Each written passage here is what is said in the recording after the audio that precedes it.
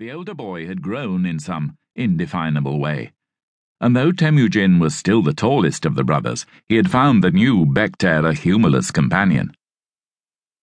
It had seemed an act at first to Temujin, with Bekter only pretending at maturity. The brooding boy no longer spoke without thinking, and seemed to weigh every statement in his mind before he allowed it past his lips. Temujin had mocked his seriousness, but the months of winter had come and gone with no sign of an easing. There were moments when Temujin still found his brother's pompous moods amusing, but he could respect Bekter's temper, if not his right to inherit their father's tents and sword. Temujin watched Bekter as he rode, careful not to let a gap grow between them. It was too fine a day to worry about the distant future, and Temujin daydreamed about all four brothers. All five, with Bekter even, sweeping the board of honours at the tribal gathering. Yesuji would swell with pride, and Iggulden would grip them one by one and call them her little warriors, her little horsemen. Even Temuj could be entered at 6 years of age, though the risks of a fall were huge. Temujin frowned to himself as Bekter glanced over his shoulder, checking his lead. Despite their subtle manoeuvring, Yesuji had not yet given permission for any of them to take part as the spring came. Iggulden was pregnant again and close to the end of her time. The pregnancy had been hard on her and quite different from the ones before. Each day began and ended with her retching over a bucket until her face was speckled with spots of blood under the skin. Her sons were on their best behaviour while they waited for Yesuji to cease his worried pacing outside the gares. In the end, the Conn had grown tired of their stares and careful silence, sending them off to run the winter out of the horses.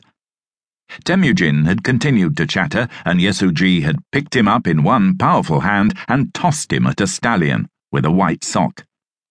Temujin had twisted in the air to land and launch into a gallop in one movement. Whitefoot was a baleful, snappy beast, but his father had known he was the boy's favourite. Yesuji had watched the others mount without a sign of his pride on his broad, dark face. Like his father before him, he was not a man to show emotion, especially not to sons he could make weak. It was part of a father's responsibility to be feared, though there were times when he ached to hug the boys and throw them up into the air. Knowing which horses they preferred showed his affection, and if they guessed at his feelings from a glance or a light in his eye, that was no more than his own father had done years before. He valued those memories in part for their rarity, and could still recall the time his father had finally grunted approval at his knots and rope work with a heavy load.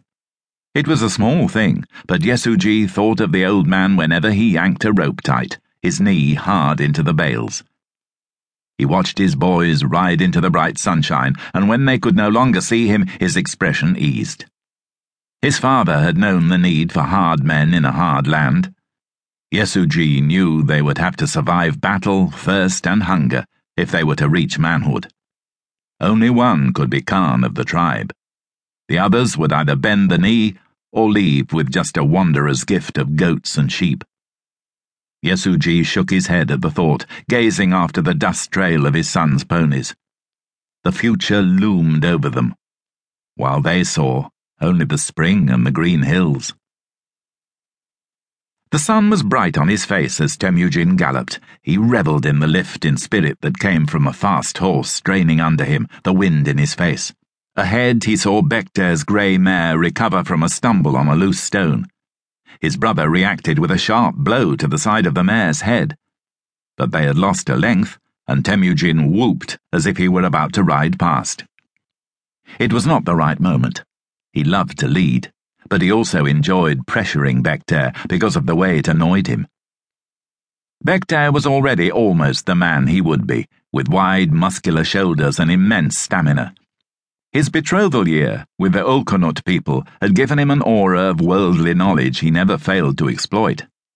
It irritated Temujin like a thorn under his skin, especially when his brothers pestered Bekter with questions about their mother's people and their customs. Temujin too wanted to know, but he decided grimly that he would wait to find out on his own, when Yesuji took him. When a young warrior returned from his wife's tribe, he was given the status of a man for the first time. When the girl